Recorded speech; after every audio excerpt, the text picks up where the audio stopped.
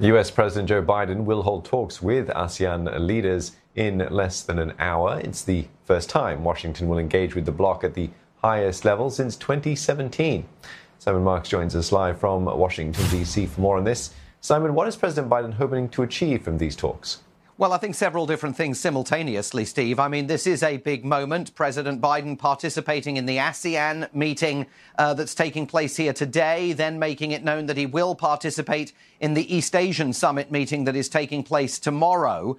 This, as you said, the first time since 2017 when Donald Trump ducked out of the ASEAN meeting. That an American president has chose to signal engagement with the bloc. In the words of a top U.S. official, the president's participation in these summits demonstrates our commitment to the region and to a free and open Indo-Pacific and to supporting the security and prosperity of our partners. It's absolutely clear that China is going to be a central issue during the course of these conversations, especially given that the Biden administration has now completed its review of U.S. trade policy towards China and more broadly is seeking to put together that coalition of democracies on the world stage to confront and chide Beijing on issues with which the Biden administration disagrees with the Chinese leadership. But it's also evident that the AUKUS deal, that submarine deal between the US, the UK and Australia,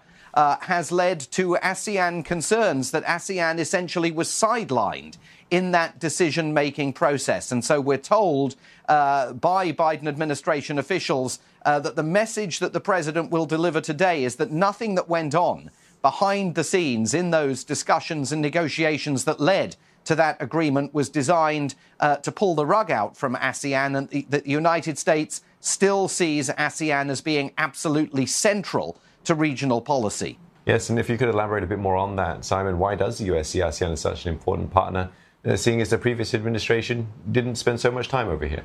Well, I think, Steve, precisely because the previous administration didn't spend so much time on it. I mean, this is central to Joe Biden's presidential philosophy, rebuilding international alliances that he argues Donald Trump shredded. It comes ahead, of course, of the president's trip to Glasgow to the COP26 climate change summit. Climate change will absolutely be on the agenda for this meeting, along with supply chain resilience at a time when there are huge issues in the supply chain. The White House views ASEAN as playing a potential role in all of that. And there will be messages of reassurance delivered to ASEAN leaders on another issue, and that is the growing importance of the Quad here in Washington, D.C. A top U.S. official said that Washington does not view the Quad as an Asian NATO and that it's not designed to compete with ASEAN. So that message is also going to be delivered, along with a message of fresh financial assistance. The Biden administration is going to announce